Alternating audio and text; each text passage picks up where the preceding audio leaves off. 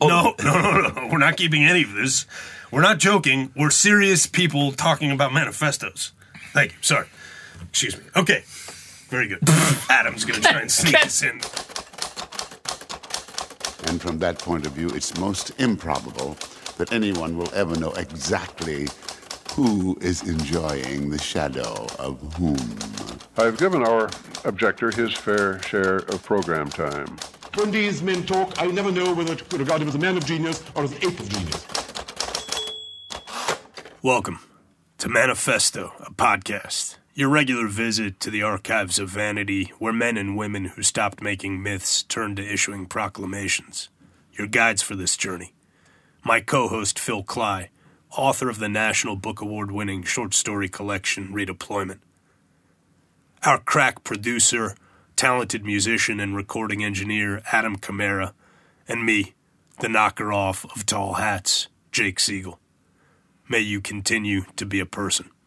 For this installment, we have our inaugural guest, Harry Siegel, a senior editor at the Daily Beast, a columnist at the New York Daily News, hell of a writer, Jake's better-looking older brother. And Harry has picked the Elliot Rodger Manifesto, My Twisted World, Rodger being the mass killer who in 2014 killed 6 people and injured 14 others, and inaugurated this kind of... was a key player in this kind of toxic, misogynistic subculture that recently spawned a copycat killer in Toronto, killing people with a van, who was inspired by Rodger. And also there's a kind of broader community. They call themselves incels. I mean, you have some thoughts about this, Jake. Yeah, the point I want to make now as a way to frame the conversation that everyone's about to hear is that there's a danger in granting legitimacy to the idea of incels as a coherent community. And the danger, which is really coming from both sides of the debate, from people pointing to the incels as kind of the embodiment of a broader toxic masculinity culture on the one hand, and from people on the other hand pointing to the incels more sympathetically as a kind of aggrieved victim group with legitimate complaints against society, is that it legitimizes and reifies the premises of what is basically just a kind of online identity formation without any real grounding historically or in the real world. You know, there's a lot of... It's like a Cambrian explosion of identities online, right? These kind of Tumblr identity formations. And I think in many ways, incels are best understood as another sort of online victim identity group, which is not to say that they don't run adjacent to things in the real world, but that we don't want to be taking their premises at face value. Oh, and one thing that we need to mention...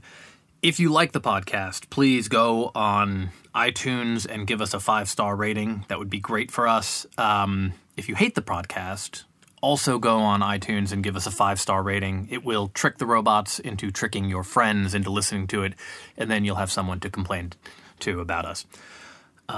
Okay. We have a Facebook page. You should go to this Facebook page. We're going to post the supplemental materials, so not just the manifesto and the main work of art for the week, but if we, reference an essay that comes up a few times in the course of our conversation, we'll throw a link there, and, you can go. I would recommend using a false name for your Facebook. Try and whatever symbolic resistance you can offer to the machines. But, go to the Facebook page and, do whatever you do at Facebook. And our art today is Martin Scorsese's 1976 film Taxi Driver, starring Robert De Niro. All right, shall we get into it? Let's go. Can I ask you a question about it? So you had to cover this for the Daily News, right? And whenever there's one of these things, there's always this sort of debate about whether to give these people any attention at all, right? Because the coverage seems to drive copycats. Daily News and the Daily Beast are my employers, so I'm going to say this cautiously. It's terrible to give these people attention. It's like suicide. It's contagious. It inspires copycats. So when attention is given, and this goes back through all these spree killings into something like Sandy Hook, and it's not just if you say why you're doing it. If you look at Sandy Hook, if you look at Vegas, there are also people who just want to up the body count and pay attention to the previous ones.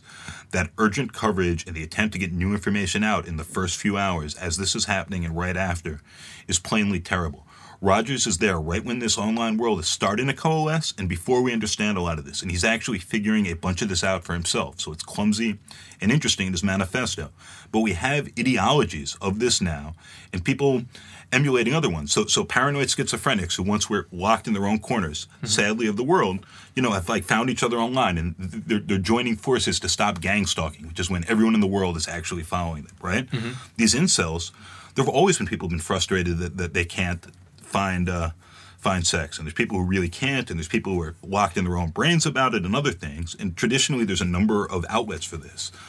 You paint, you join the army, you live a life of quiet despair.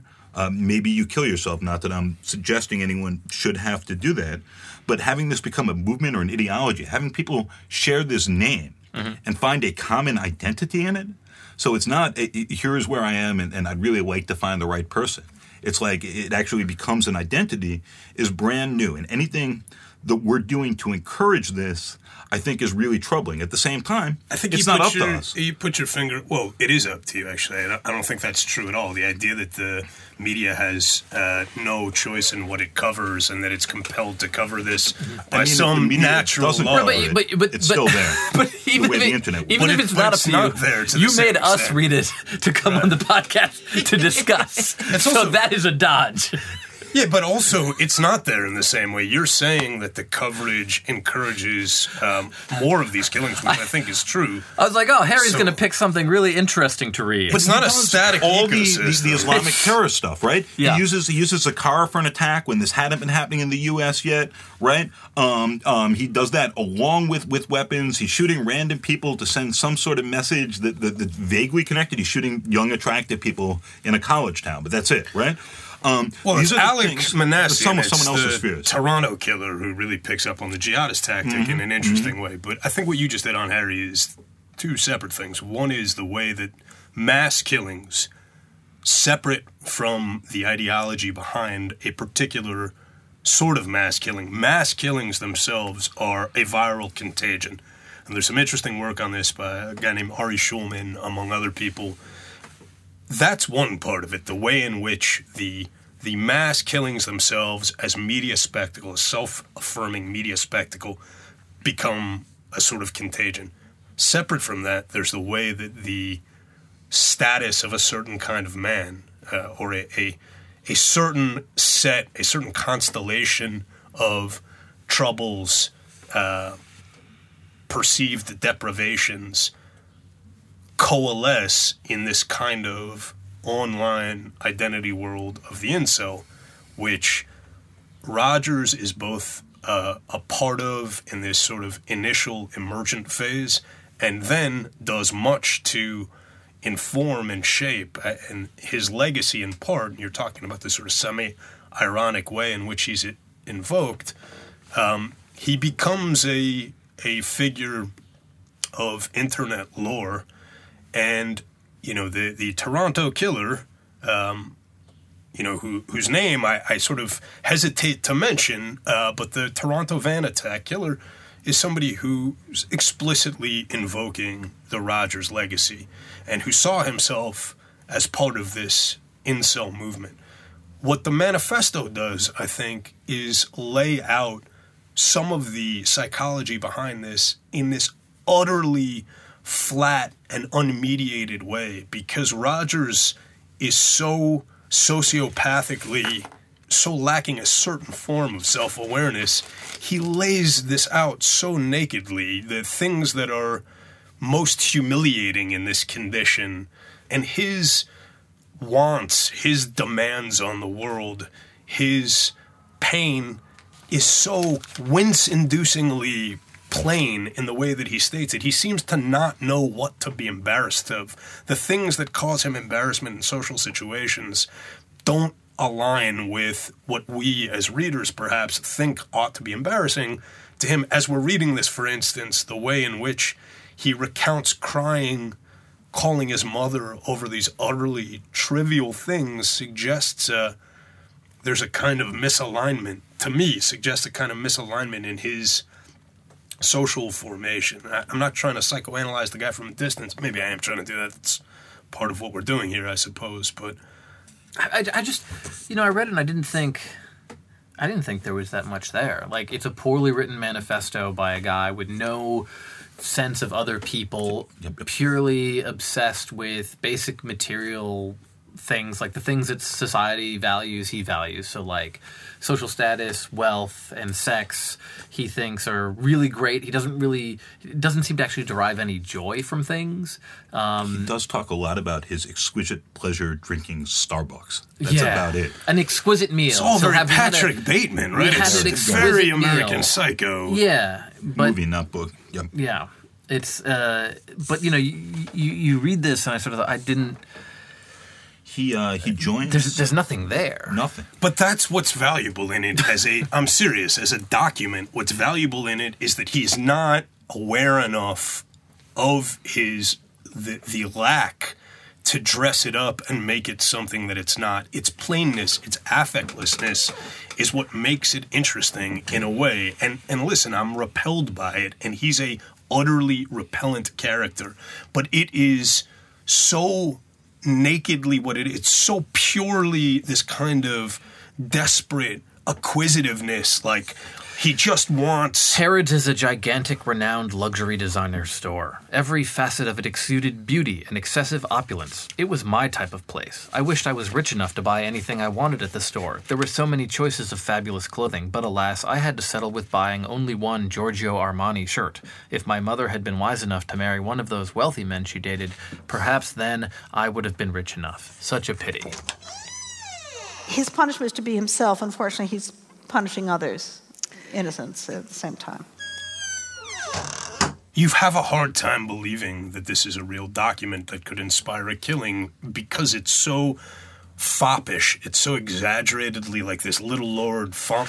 How do you say Font? He is trying to game things. So he joins PUAHate.com, right? So he's not joining at that point, as the internet is growing around him, the pickup artist community. He's a gamer, and he wants to. He's like, I'll figure this out. If I can have a level 60 character, I can have sex with beautiful and sophisticated women. Right, because that's the way that he sees the human beings, right? Like, these people promised it, but they couldn't deliver me the magic. He obsessively plays the lottery. PUA being the pickup artist. Right. And then he loses the lottery, and then he cries. It's... on the morning of the first day, as he's really preparing to get there, and he's going to college now, this guy's never worked in his life, who's sort of ripping off his parents openly, and that's where he's getting the money for his guns and other things, is from the money they're giving him to go to school, where he has these other troubles. But if people remember... I donned my fabulous Armani Exchange shirt and put on my new Gucci sunglasses. I admired myself in the mirror for a moment. I stopped at Starbucks to buy a latte and set off for college with this confidence. I was a superior gentleman. That's what I was born to be. It was time to show it to the world. Yes, I thought, I am the image of beauty and supremacy. And then he goes into class. It's the first day of class, and nobody looks at him, and he's crushed. And this is again and again and again in this sad and flat way. No, it's a grotesque, hyper-real version of the absolute ugliness of American consumerism. I mean, if you were attempting to craft the most scathing and exaggerated indictment possible of a certain kind of utterly soulless, consumerist, hyper-capitalist acquisitiveness, you couldn't do better than what this guy presents himself as, and he applies the same logic, the same purely consumptive logic to sex, to women. There is no joy outside of acquisition. There is no status. There is no life outside of acquisition. But if you compare this, right, we did Valerie Solanas' Scum earlier. Now, Solanas also had mental problems, also suffered far more in her early life than Rogers did, and also tried to kill people. But the Scum Manifesto has, now that we're doing literary criticism of murderers and attempted murderers, has a kind of verve, a bit of wit. Yeah, let's just say humor. It's got a style. It's got a style. This is totally without style. I mean, it is so close to the kind of hollowed out, like Patrick Bateman in the movie American Psycho, by the way, directed by Mary Harron, who also directed I Shot Andy Warhol. She's a brilliant film director. The movie of American Psycho is so much better than the book. There's really no comparison. But it's so much like that kind of Bateman, pure, gaping hunger maw for acquisition with nothing behind it, with nothing but this kind of howling, murderous rage behind it. No center to it at all. Right. And so he concludes with this thing that's straight out of Hollaback. Welbeck. Sorry. Straight out of Welbeck. Hollaback. I'm going to get it. I would have pronounced it that way. I would have pronounced it that way, too. That goes into a vague attempt to make this political, and it's the ultimate evil behind sexuality is the human female. They're the main instigators of sex. The most beautiful of women choose to mate with the most brutal of men instead of magnificent gentlemen like myself. And then he explains, I can't do this, so I'm just going to destroy things and kill whoever I can right now, and attractive young people will probably have sex. Because that's what's open to me. He was either going to win the lottery, yep, in which case he would have enough money to get women, right, or he's going to murder people. And he actually plays the lottery repeatedly in this sort of pathetic hope that he won't have to murder people. He also intended to murder his younger brother, who's the one person he speaks decently of in the entire thing. And he thinks is decent and who looks up to him and he wants to shape a better thing to. And he says, that guy's going to end up having sex. I need to murder him too, and my stepmom and maybe my dad, but that would be complicated, so I'll save that for the end. And then he doesn't end up getting there. But this is fully and wholly part of his plan. And when you watch the YouTube videos of this guy, he's so flat, he's so disaffected. It is profoundly American Psycho sitting in his BMW, with the designer's sunglasses on, explaining his inherent superiority in terms that make simply no sense.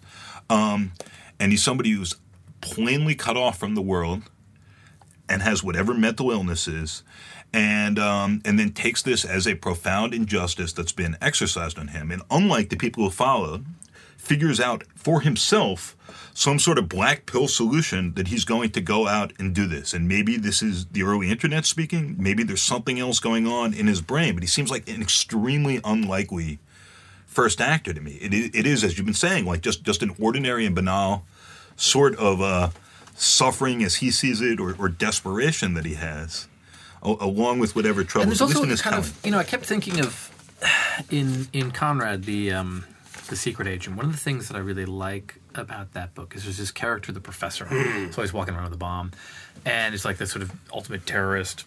Except that in that book, that guy is both terrifying and also comical. Right, he's a ridiculous person. It's a funny book. Yeah, and should be laughed at. And the only reason that you don't want to laugh at him is because he might murder somebody, and that's kind of this guy, right?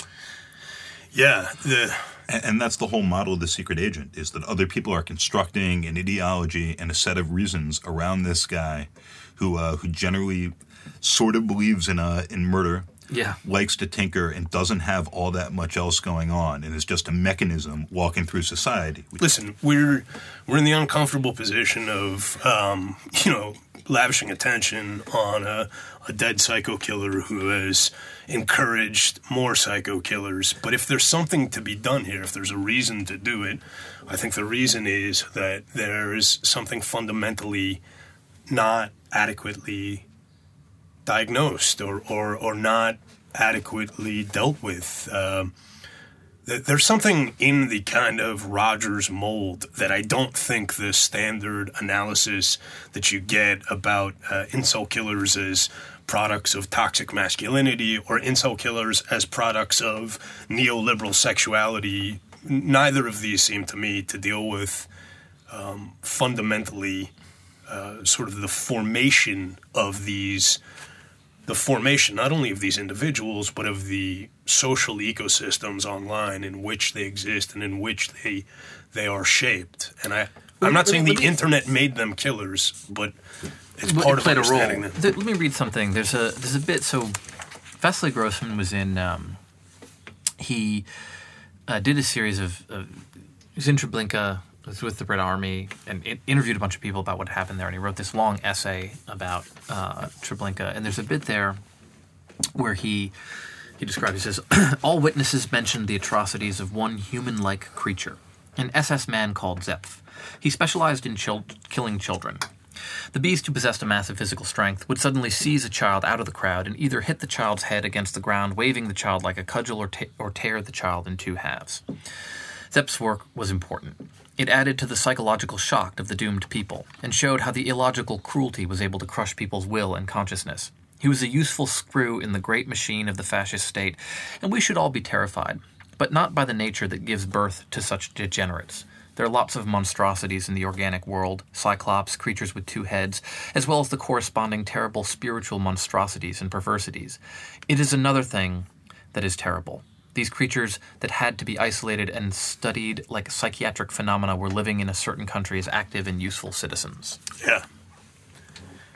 Yeah, so, I mean, what causes this? Is this a certain kind of person who has always existed and who is more or less dangerous? The state has always managed to, bad states have always managed to systematize people like that, Right. put them to some productive use that allows them to find ugly meaning, or at least a form of existence. What's happening now is these self-generating communities are starting to build their own people of that sort, who go out and do terrible acts in the service of whatever vague complaints or ideological goals or lulls or very specific ones. And that, I think, is brand new and really scary, is how many people can sort of not summon these monsters up who are already there, Right. but put them to some use or at least claim them for some cause. Right.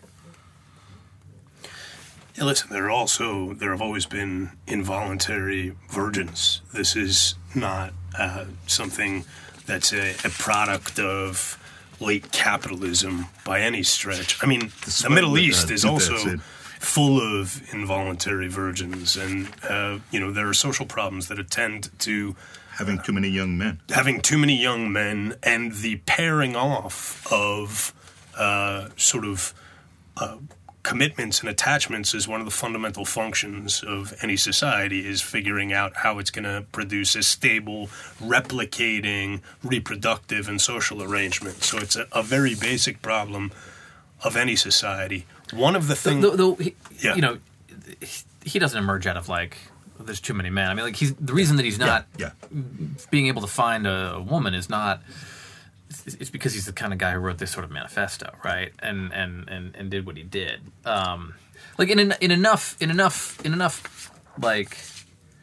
In a big enough population, you're going to have a certain number of people who are going to do violence, whether it's for, they're going to seize on this particular ideology, or they're going to do it for God knows what reason, or every time there's a mass killing, there's always this kind of subcomponent of the conversation, which is like, what is the particular ideology of the killer, and this is what does that matter? And does it matter? This is what not to report on, right? And then very occasionally it's an issue when it's not reported on, as with Mateen. When we got 2 weeks of speculation about whether or not he was a closet case. Reported on falsely. Right. Because the 911 tapes weren't put out, in which he's doing his, deep ISIS fanboy cuts. Right. I don't just know the greatest hits. But as a general rule, racing to find out whatever ravery and batshit that somebody said in the course of going out and doing a mass murder, a small mass murder, is one of the worst and most destructive possible things you can do. And you see how this plays out in the media when somebody doesn't do that, like in Vegas, where it actually makes the coverage spike and then decline faster, even after that level of horror because you're not able to put the narrative over it. It's more difficult to have the post-killing hot take beyond the normal gun debate. ISIS got there first with like weaponizing schizophrenics and half nuts, right? So you have like your gay hustler in France who's going to run people over in a truck in the name of ISIS. Like, my God, fortune teller in Australia. But that is not something they own. This is something that anyone, and again, not just states right now, but like weird actors and just sort of screwy people are increasingly able to weaponize to some purpose or to no purpose. And to the extent we jump and say, this one goes in this camp and we need to count them over there. As J.M. Berger just had a piece in The Atlantic, like weighing this out. And he's like, well, the Waffle House guy isn't exactly, we can't say he's a terrorist because he had these racist things. We didn't do a manifesto. But this other nut who did, a parallel nutty thing and had hatred, we can say that. The Florida mass shooting, the Parkland one raises some obvious questions there too. I just think that trying to put people in these boxes and the race to do so is doing considerably more harm than good at the moment. Berger's point, in part, and I think Berger's pretty sharp on this stuff. In general, I know you have some disagreements with Amir. I think they're legitimate, but there's a important distinction that needs to be made for legal and technical reasons between terrorism and other forms of violence, because the invocation of terrorism has legal consequences and brings state power to bear in a way that non-terrorist violence doesn't. Berger, because we need to define terms. Yes. And so and we ought to define terrorism wrestling with which narrowly. terms. Yeah. And this is not something we want to continually expand. But it's not just that these isolated, damaged people have a greater capacity to inflict their violence on the world. There's something else, which is the formation of these kind of identity groups around these sorts of grievances, these sorts of grievances against the society that in the past perhaps would have had to have been addressed by the society in which these people lived, not always in the most compassionate or humane ways. I'm not saying that previous dispensations for dealing with male virgins were ideal. I don't think that has anything to do with it, honestly. Elliot's problems would not have been solved had some woman somehow decided to have sex with him, right? Like, I think that it's more to what Harry was saying about, like, what does he say? ISIS just figured out how to weaponize, like, psychopaths, right? Like, it's like the bit from Grossman where there's certain freaks of nature. What they say about their own psychology is probably not going to tell you that much, but there are sort of structures that they can align themselves with, or groups that are seeking to find people like that to then. No, I totally agree with you. Yeah. But there's a reverse of that, which is not the structures they seek to align themselves with. It's the structures that align with them after the fact. Right. And so what I'm saying is not that Rogers could have been placated or should have been placated. Rogers was a sociopath, it seems to me, and I use that in precisely the non-clinical meaning of, because I'm not even sure exactly what the clinical meaning is, but he was a guy whose murderousness doesn't seem to me that it was sort of that there was a proximate cause that could have been headed off in some way. I can't say that to a certainty, obviously, but he's clearly a deeply damaged person, and the recourse to total destruction. I can't get what I want. I will therefore destroy everything so no one can have it, is a very, very old impulse that's addressed very early in the Bible by God. And, this is a very, very old thing. What happens, though, is that the sort of social phenomena that he aligns with takes him as a kind of icon. And for them, the resonance of Rogers in this larger community, I think is meaningful. It doesn't mean that we need to sort of negotiate with the incels, but it does mean that there is a reason why there are these larger communities forming around dissatisfaction around sexual resentment. This is not to say that this is purely a new thing, but it has taken on a new form. And there is, I think, a very good and compelling social reason to try and deal with the problem of young men who feel I disagree. I don't even know what that, like, what would that even mean? So Elliot Rogers has a suggestion here. Oh, great. Can't wait to hear. So as I was saying, he keeps squirting people prior to murdering them. He throws coffee at them, and he gets a super soaker. He goes and buys one, gets in his BMW, fills it up with orange juice, and just shoots people who are, like, out playing a sport in a park. And then runs away in his car and, like, hides from the police. Tall blondes he throws an iced tea at. Several. Yeah. And then hot coffees. So this is all right before he goes and does his murder spree. So he goes to a Starbucks, and this is one of the only places he seems to find himself at peace, that in malls. And he looks up, and there's a young couple, and they're kissing passionately. The girl was a pretty blonde. They look like they were in the throes of passionate sexual attraction to each other, rubbing their bodies together and tongue-kissing in front of everyone. I was absolutely livid with envious hatred. So he leaves in his rage-fueled excitement, drives off. He never struck at his enemies before. I felt this sense of gratification for doing so. And then he comes back, splashes coffee at them. The boy yells, and he runs away in fear. I hated them so much, even though I splashed them with coffee, he was still the winner. He was going home to have passionate, heavenly sex with his beautiful girlfriend. And I was going home to my lonely room. I cursed the world. And then he goes on about how he really just wants to kill and skin people alive.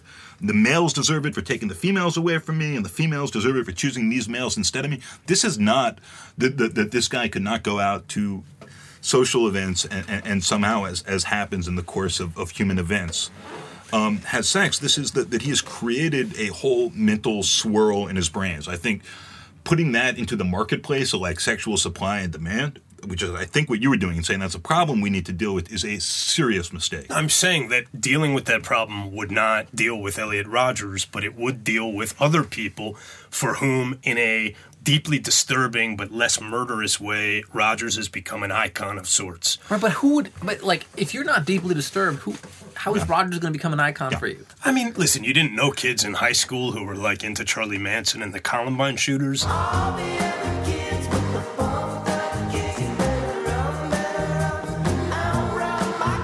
And I'm not suggesting that they were well adjusted, but people latch on to perversities as ways of expressing sometimes their own anguish and dissatisfaction. We don't need to pander to that necessarily. One of my big points of reference here, with Rogers, and just to separate those two strands out for a second, is Durkheim and his study of suicide. Right, and it seems like in the ways in which he was dealing with how social variables affect the suicide rate, that you have, like, a population of potentially suicidal people and then some subset that actually will, and that can move up or down. And in the U.S., like, one of the mechanical elements that plays into that is that we have so many handguns. Right. And one of the things handguns are really useful for outside is killing yourself. And it makes it easier, it makes you a lot more likely to be effective, and so on. We seem to be at a point where there were all sorts of factors and triggers, but we seem to be having a society in which all these suicidal people are suddenly exploding outwards. And that even some of the ones who are just motivated by anomie and despair, in a sense that all the meaning's been sucked out, instead of imploding, are exploding. And that there's more of this happening for whatever nominal or real ideological causes, and that it's really important we figure out why. And some of this does seem to me, in the most general sense, to be tied in with video games and sex robots and the sense of the apocalypse and the internet, but I don't know how that stuff Okay, but if you're going to bring in happening. Video games and sex robots, part of what video games and sex robots are a response to is the way in which there's been there's an uneven distribution of sex and intimacy. There's always been, yes. I don't think so. Yeah, let me present to you that there has always been an uneven distribution of sex and intimacy. What makes Rogers unique, again, is not that he is we're right back to scum and just get rid of men. Well, Seriously, we are because they're back to always gonna be scum in some frustrated. ways. Right. That's the problem. No. I mean, yes, there's always an unequal distribution, but Rogers and again, thinks Rogers thinks that the world owes him pornographic fantasy. Rogers thinks that the purpose of his existence is to achieve the consummation but Rogers of a would always pornographic think fantasy. that regardless of what the He social, says he's repulsed whatever, by porn. He writes about every time he sees porn and how much it disgusts him, which is interesting. And then he has this computer for playing World of Warcraft, and he has to keep getting stuff from his parents. He never works. They're paying for everything, for his therapist, for his car, for his education, so on. And then he just mentions in passing that his World of Warcraft computer got a virus, if you know what I mean. And I know what he means. He was surfing for porn, and he ended up getting a virus on his computer. And he ended up having to get a new computer. And there's something tremendously sad about that he describes in detail how revolted he is when friends in that way, like a 14-year-old Will, says, look, here's a naked woman. And he's like, I never spoke to that person again. I was sickened, and I went and told my mother. If we're going to deal with Rogers as anything other than a specimen of singular, unfathomable evil, then he's a exaggerated, pathologized version of something that is much more prevalent in a less murderous, less sociopathic form, and which is, you could call something like toxic masculinity. I think this would be a pretty good time to use that phrase, insofar as it conceives of the purpose of life in purely sort of, it takes the tokens of a kind of gross, deformed manhood, right, which are the acquisition of goods, the acquisition of women as merely another good, the acquisition of sexual experience as merely another good. There's no fleshy intimacy.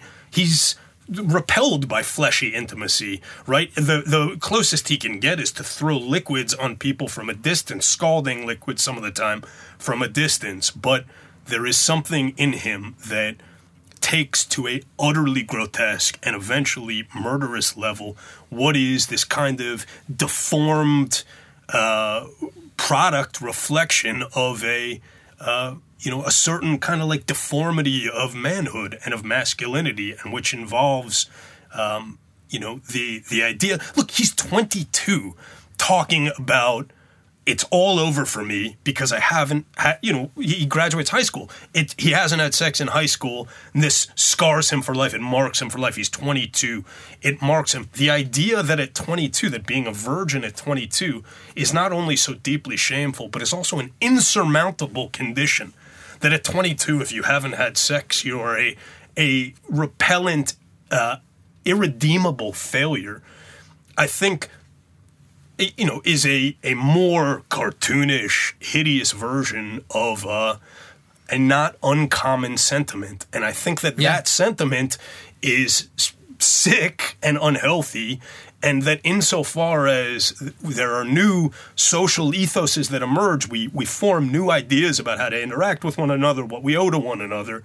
That's an indication of something that's deeply sick and disturbed in men in particular. And that the answer to this is not to grant those men everything they want, but to look honestly at that.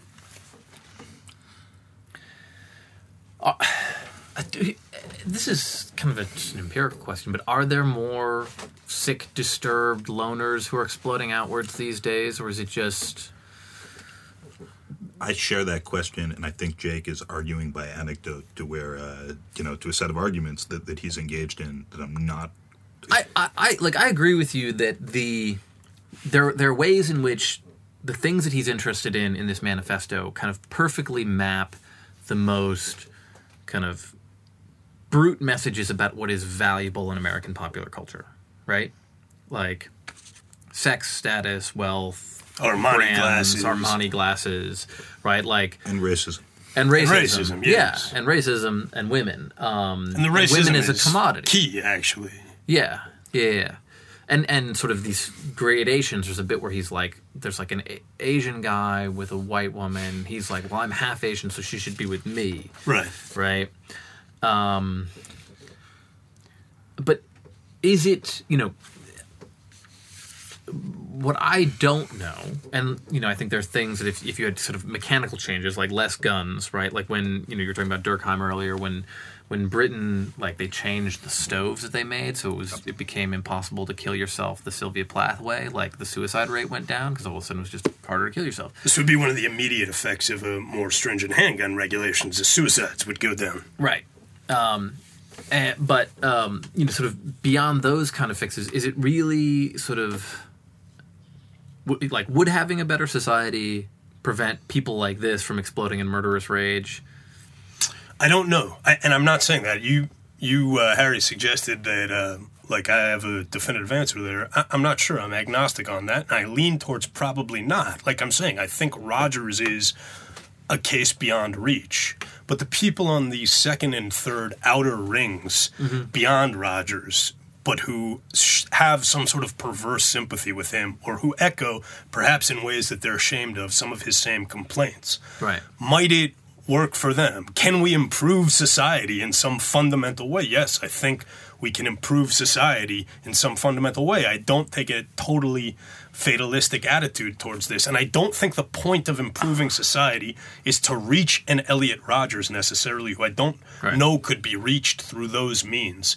But I think that the things that part of what's so kind of grotesque with Rogers is also his cluelessness, right?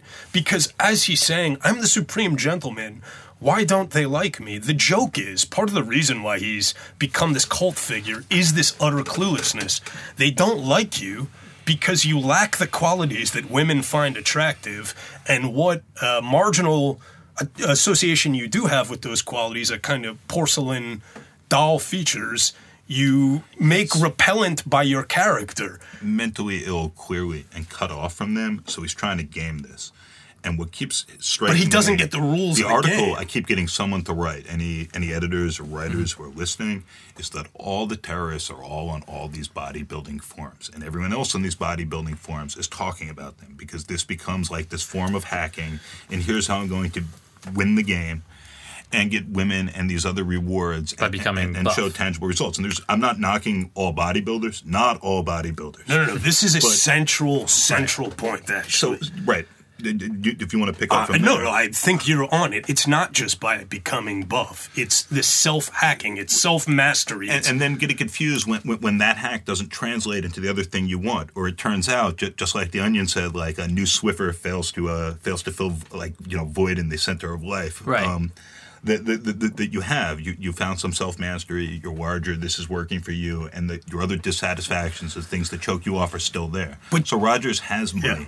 He has access to things. He has a therapist. He has like a family that plainly is bending over backward for him in a number of ways. And maybe it's terrible in others. I wouldn't know. But like none of this gives him any satisfaction. And he has Warcraft, and that doesn't. So the parts don't match up. So let's assume for a minute that there isn't some statistical rise in unhappy young men. The ways in which they can activate and or explode, there are many more paths open to them. And like traditionally, it really was like sit there and fester, or become a small criminal, or lead an unhappy life, or join an army, join the military. Or things like that. Be sent on a crusade. There are other easier and sort of cheaper options and communities available to you that give some sense of meaning when that goes away. And Rogers is constantly, last thing, you're fluctuating it's also between. the things. How could this inferior, ugly black boy get the white girl and not me? I am descended from British aristocracy, right? And saying, I am nothing. So it's like Pascalian, my greatness, my nothingness, and just ping pong. And he figured some of this out for himself, and then other people emulate that model. It becomes another Pascalian. It's also, it's pure underground man, but without the, but in it's like a flatter sort of commercialized version of the underground man. The throwing the liquid is perfectly like going to the park to find the civil servant to bump into him. Right. And it's this ping-ponging between this small messianic grandiosity and a complete self-negation. And it's these two things. Phil, I've said to you before, we've talked about before, I often feel that the great rapid technological advancements of the 20th century occurred concurrent with a complete stalling in the kind of progress of moral wisdom that, we never really got past the late 19th century in terms of moral wisdom. And Rogers, in some ways, is an example of what happens if you take the Underground Man and you place him into Topanga Canyon in, the mid-aughts, and he becomes less interesting but more dangerous. You can't even bother with the toothache. It's all just things he vaguely doesn't have and can't relate to.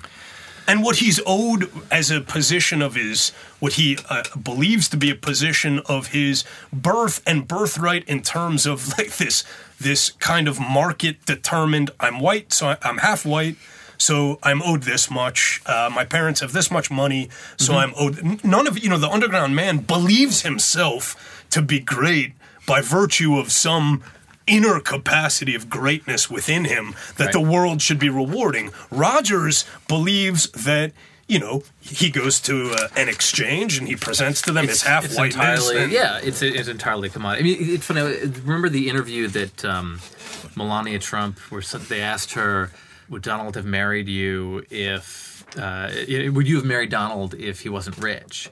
And she said, would he have married me if I wasn't beautiful? Right? Which is... I mean, it's the perfect answer, right? Yeah.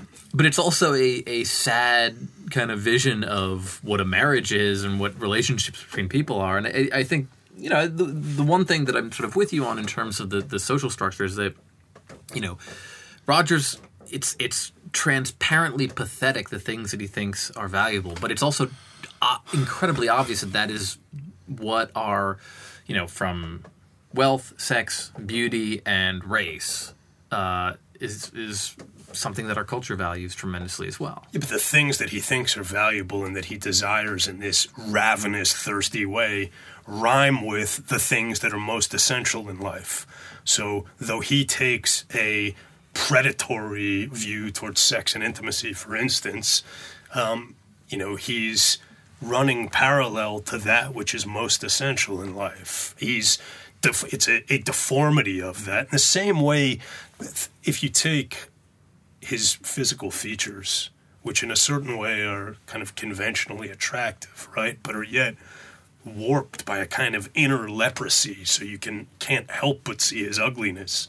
The things that he wants from life, he wants in a despicable, perverse way, but they are touching the things that everybody wants. And, Harry is making faces at me like I'm thinking. Okay. That was interesting. I was just thinking. I have no idea if you could see that in his face without knowing the rest of this about him. No, I don't know. I'm putting that on him. So part of what we try to do is imagine if you took the manifesto seriously, what would that look like? And, it's one thing when we're doing that with the humanist manifestos or with Schiller's aesthetic letters.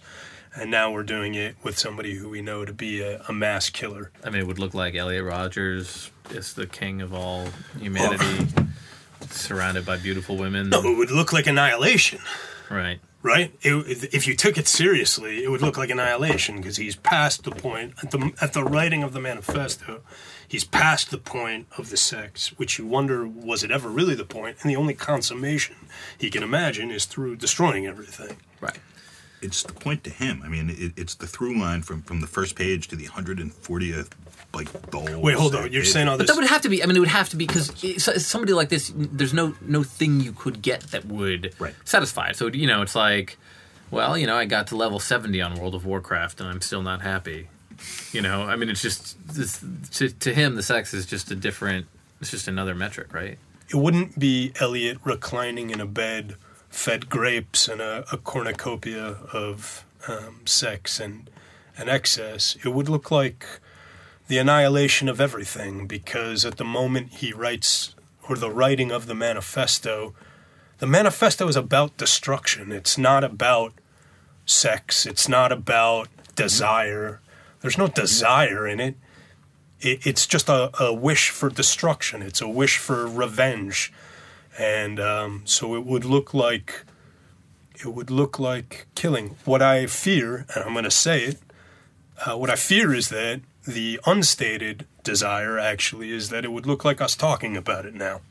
And I don't know, whether that's something that's implicit in every manifesto, that part of what it would look like for it to be realized is just that it would be echoing in the world. Yeah, I think so.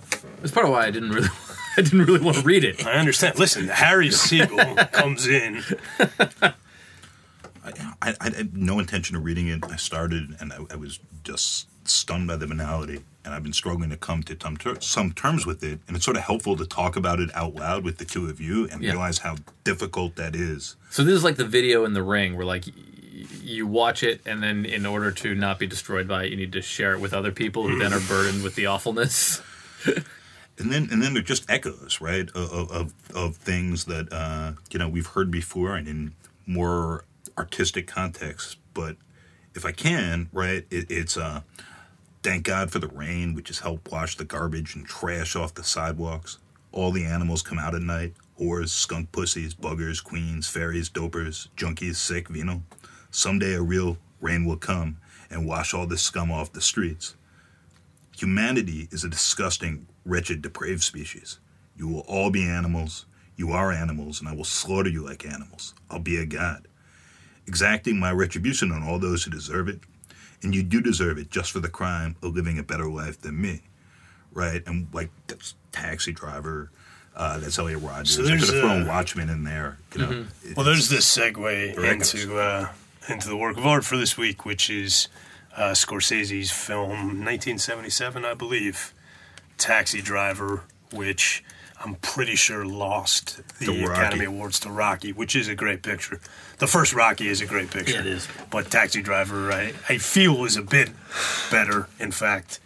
But what Harry just read is a kind of mishmash of parts of the soliloquy that Robert De Niro's character, Travis Bickle, from Taxi Driver gives, and Elliot Rodgers' manifesto. You want to say something about Taxi Driver? Yeah, I mean, it was a sort of being taken into the mind of a Elliot Rodgers type, but through a brilliant director. So it was just kind of interesting to watch it after having read this. It's a uncomfortable, unpleasant film to see, though, because it's just even in the way that it's shot, It's shot through his eyes, right? Or through his emotional state. And it gets more and more kind of cramped as it goes on. That and Straw Dogs are like the two movies I've seen. And I watched some of Taxi Driver again for this, but I'm like, I saw them and I thought they were incredibly powerful. I wanted to watch, and I was like, I'm done. I don't need to see that again. Yeah. Ever. Let me read this to you, because this really struck me. I was doing a bit of research on Taxi Driver last night, and I came across this interview. I don't know what year it was done, but it's an interview that Roger Ebert did with Scorsese, and in it, Ebert asks Scorsese about a film he's doing, and he's asking him, will this film, not Taxi Driver, another one, will it take a feminist position? And Scorsese responds, well, it'll be about the problems of a career marriage. I don't know if it's feminist, actually, not like Alice. But Taxi Driver, this is my feminist film. Who says a feminist movie has to be about women? And then you skip forward, and Ebert says, Taxi Driver, where the hero can't relate to women at all? Scorsese responds, feminist, because it takes macho to its logical conclusion. The better man is the man who can kill you. This one shows that kind of thinking, shows the kinds of problems some men have bouncing back and forth between the goddesses and whores.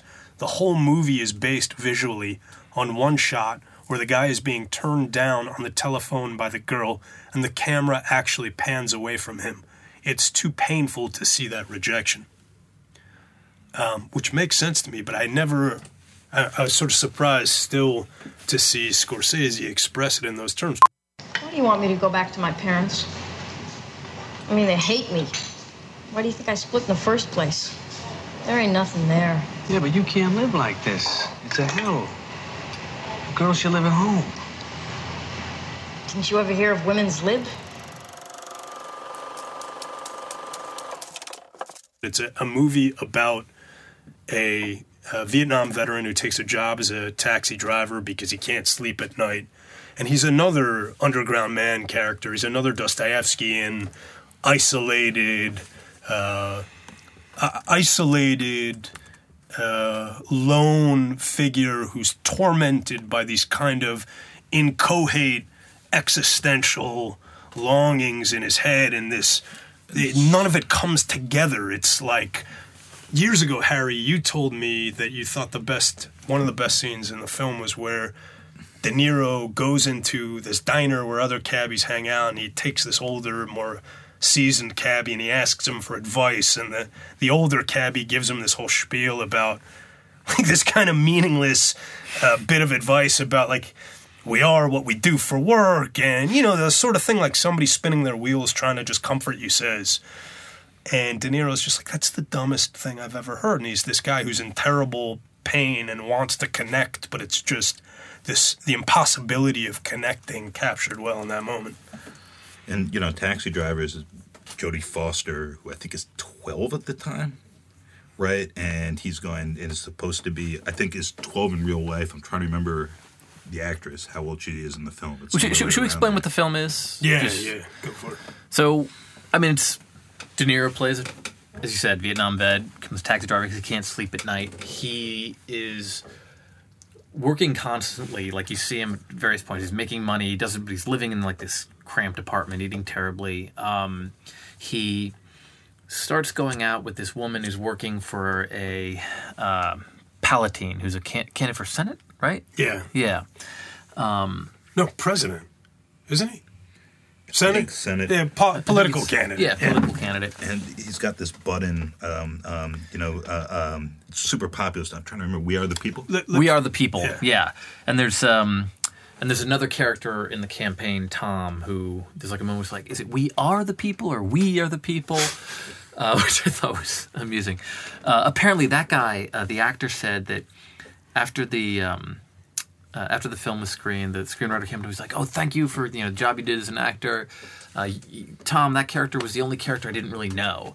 And he was like, "The normal guy with a regular job. That was the character you didn't know." And so he takes this woman out. He's sort of really kind of intense in everything he does. He ends up taking her to like a porno, and not seeming to be fully aware of why that's so inappropriate, or there's something that doesn't connect. It falls apart. He kind of becomes more and more isolated. He encounters this like, child prostitute and her pimp, and then he fantasizes about killing the Senate candidate. He can't go through with it, and then instead he decides he's going to rescue the prostitute, and he gets into this, and he goes and shoots everybody, and then he becomes a hero. Yeah, he can't decide whether he wants to degrade a woman or rescue her from degradation. So the beautiful Sybil Shepherd character, he has to demean by taking her to a porno theater, and the young prostitute he has to save from the degradations of her pimp. And Schrader said that this was based on the diaries of the guy who shot George Wallace when he was running for president in 1972, and on Dostoevsky's Notes from the Underground. And it really is sort of that cross. And, And of course it has to be pointed out that it then inspires future killers. Was it Hinckley who shot Reagan? Believed that he was saving Jodie Foster. Am I getting that wrong? Did think it was Jodie Foster. I don't know how Taxi Driver related that was. Well, let me say this about the two together, about the Rogers and the Bickle taken together, because I think Taxi Driver is the closest thing there is to a manifesto on film. Mm-hmm. And not just because interspersed throughout the movie are these passages, these monologues that De Niro delivers where he's writing in his diary, or you get the voiceover and, he's talking about needing a great rain to come and wash the scum away. It's not just that he's writing a manifesto in the film, it's also the way the film is shot. It's a visual cinematic manifesto. It's about being the total imposition of one point of view onto the world. You know, it's about somebody placing their will on top of the world. The difference in those two, the Bickle and the Rogers, or one of the differences, is that Bickle is still attached to a moral universe. So Bickle sees he wants to save, he wants to inflict violence on the deserving. There's still a kind of moral mythos that animates him. It's in Coate, he's deformed, but he exists within that idea of good and bad and redemption and punishment. Whereas Rogers, that's gone. It's totally solipsistic. He's inside of his own video game. There's no larger moral universe. I agree, although he thinks there is one, and that he is avenging something or other, and says so, and makes a point of writing this out and putting his words out there. But he never attaches what that is. Taxi Driver is the anticlimax after the shooting at the end of the movie. Yeah, it's with a her in the 5-minute cab. montage, give take, which is, in my view, just an unbelievably subtle and incredible fuck you to Death Wish in particular, but to a lot of the vigilante fantasies of that era, where Travis Bickle, like, truly unhinged and disturbed man, is on newspaper covers and embraced as a hero and as an avenging angel. And going back to both Rogers and Bickle, I spent a lot of time around Bernie Goetz in different capacities and reporting stuff out. And we Jake, you and Bernie Goetz being the famous subway vigilante hero. Who shoots a bunch of kids who maybe were not trying to rob him. But one of the really incredible things about Goetz's story, and then he disappears through a tunnel, and that's part of why he becomes so legendary after the shooting. And then he gets captured upstate. And when he gives his confession, he has all of these details in there about how one of them was down on the ground. He said, "Do you want more?" And he didn't say anything, so I shot him more, that are just made up. It very much looks like don't match the witness accounts, don't match the forensics from the shooting, and become part of his legend. That in his own confession, he's already wrapped up in this fantasy of himself as this heroic avenger. New York City police are calling this the most serious subway crime this year. 4 men, 18 and 19 years old, shot by a gunman who is still at large. A gunman who police say told the conductor of the southbound number 2 train that the 4 victims were trying to mug him, and that's why he shot them. If I had more bullets, I would have shot them all again and again.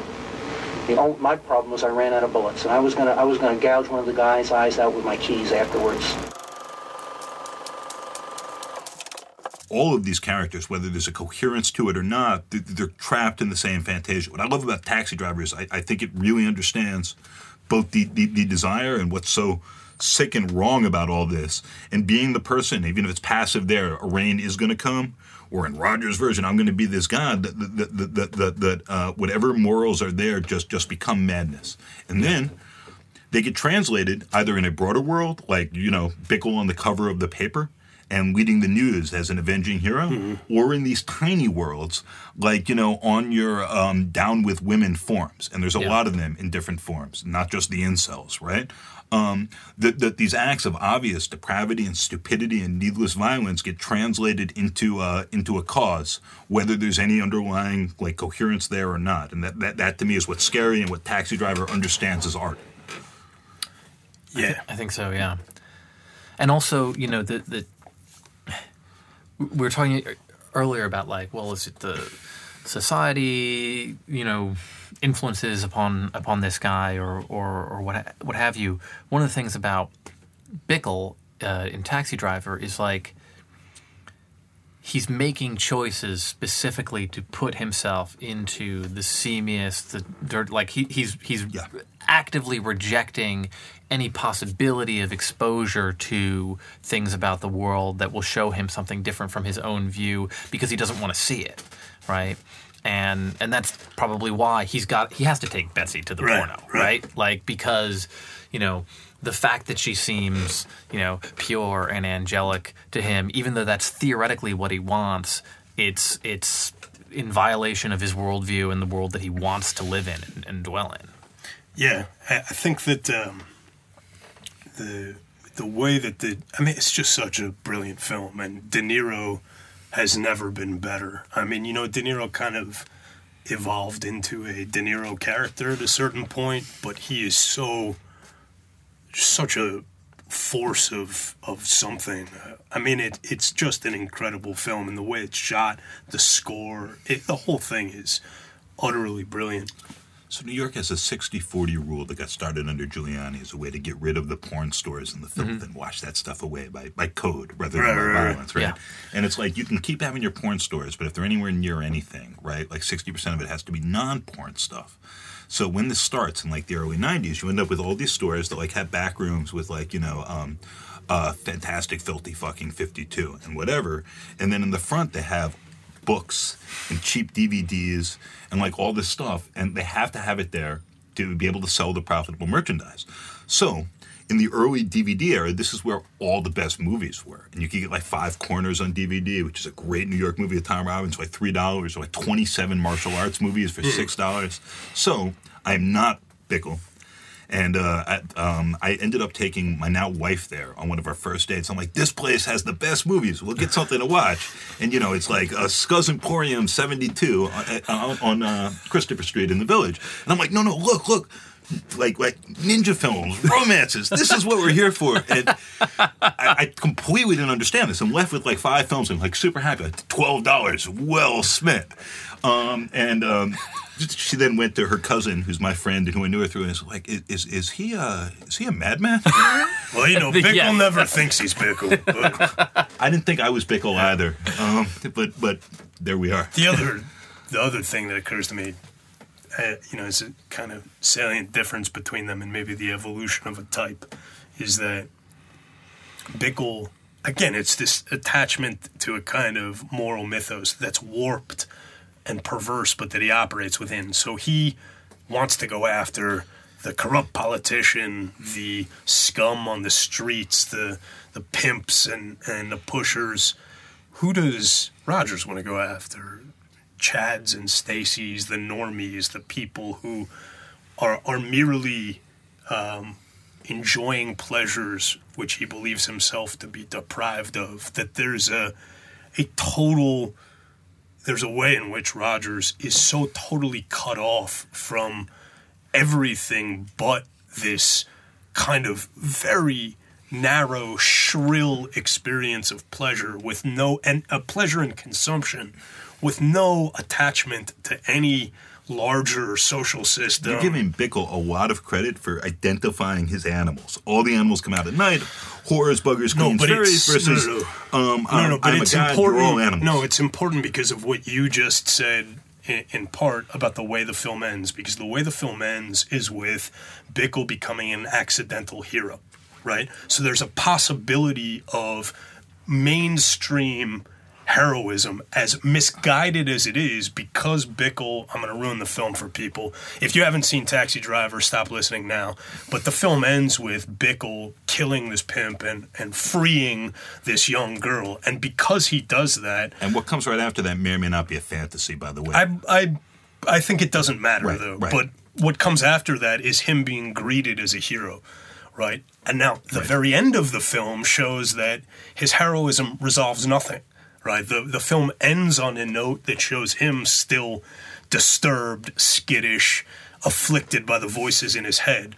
But because of the way that his mania has lined up with a kind of tabloid desire for an avenging heroism, he can be taken as a hero. There's no possibility of heroism with Rogers, except in these fetid dungeons. But the you're making a face. I'm saying that it's so purely an act of negation.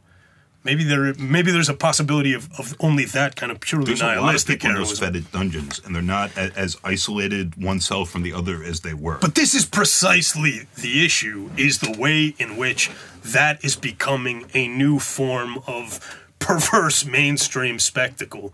And the taking of incel seriously, for one thing, as if it defines a kind of discrete identity group that ought to be able to leverage leverage society for its complaints and grievances, is a dangerous, in my opinion, dangerous misapprehension. This is not to say that lonely, suffering people should be spat upon. I think that's a despicable impulse. But neither should, people with grievances who form themselves into kind of leverage interest groups be taken seriously right off the bat just because they can present themselves in that language. It's a different, I think, different phenomenon than what happens in Taxi Driver, where Bickle is able, maybe it's the same thing or converging, maybe they're converging, but Bickle is able to sort of line up, his mania lines up for that brief moment with the mania of the larger society, which is what allows him to be mistaken for a hero for a moment. And I think that's interesting, just in terms of, like, I mean, what the end of Taxi Driver is asking us, right, is less about the psychology of Bickle at the very end than just being the way in which we sort of take up or discard acts of violence and what our relationship to it is, right? Bickle, it's a matter of chance that he ends up the hero rather than the villain. But he would have been a disturbed, terrible person regardless. Yeah. And he's acting this stuff out through these women who are, forced to play this role in his psychodrama. Right. Man, we have said a lot, sir. We have said a lot. Harry Siegel, ladies and gentlemen. Any final words, brother? Someday we'll sort out what this all means. Phil, you got any stories coming out? Yeah, I should. I'm writing something on Eric Crichton, so we'll see how that goes. Okay. All right. Until next time. Save me from the ranks of the freaks who suspect they could never love anyone except the freaks who suspect they could never love anyone except the freaks who could never love anyone.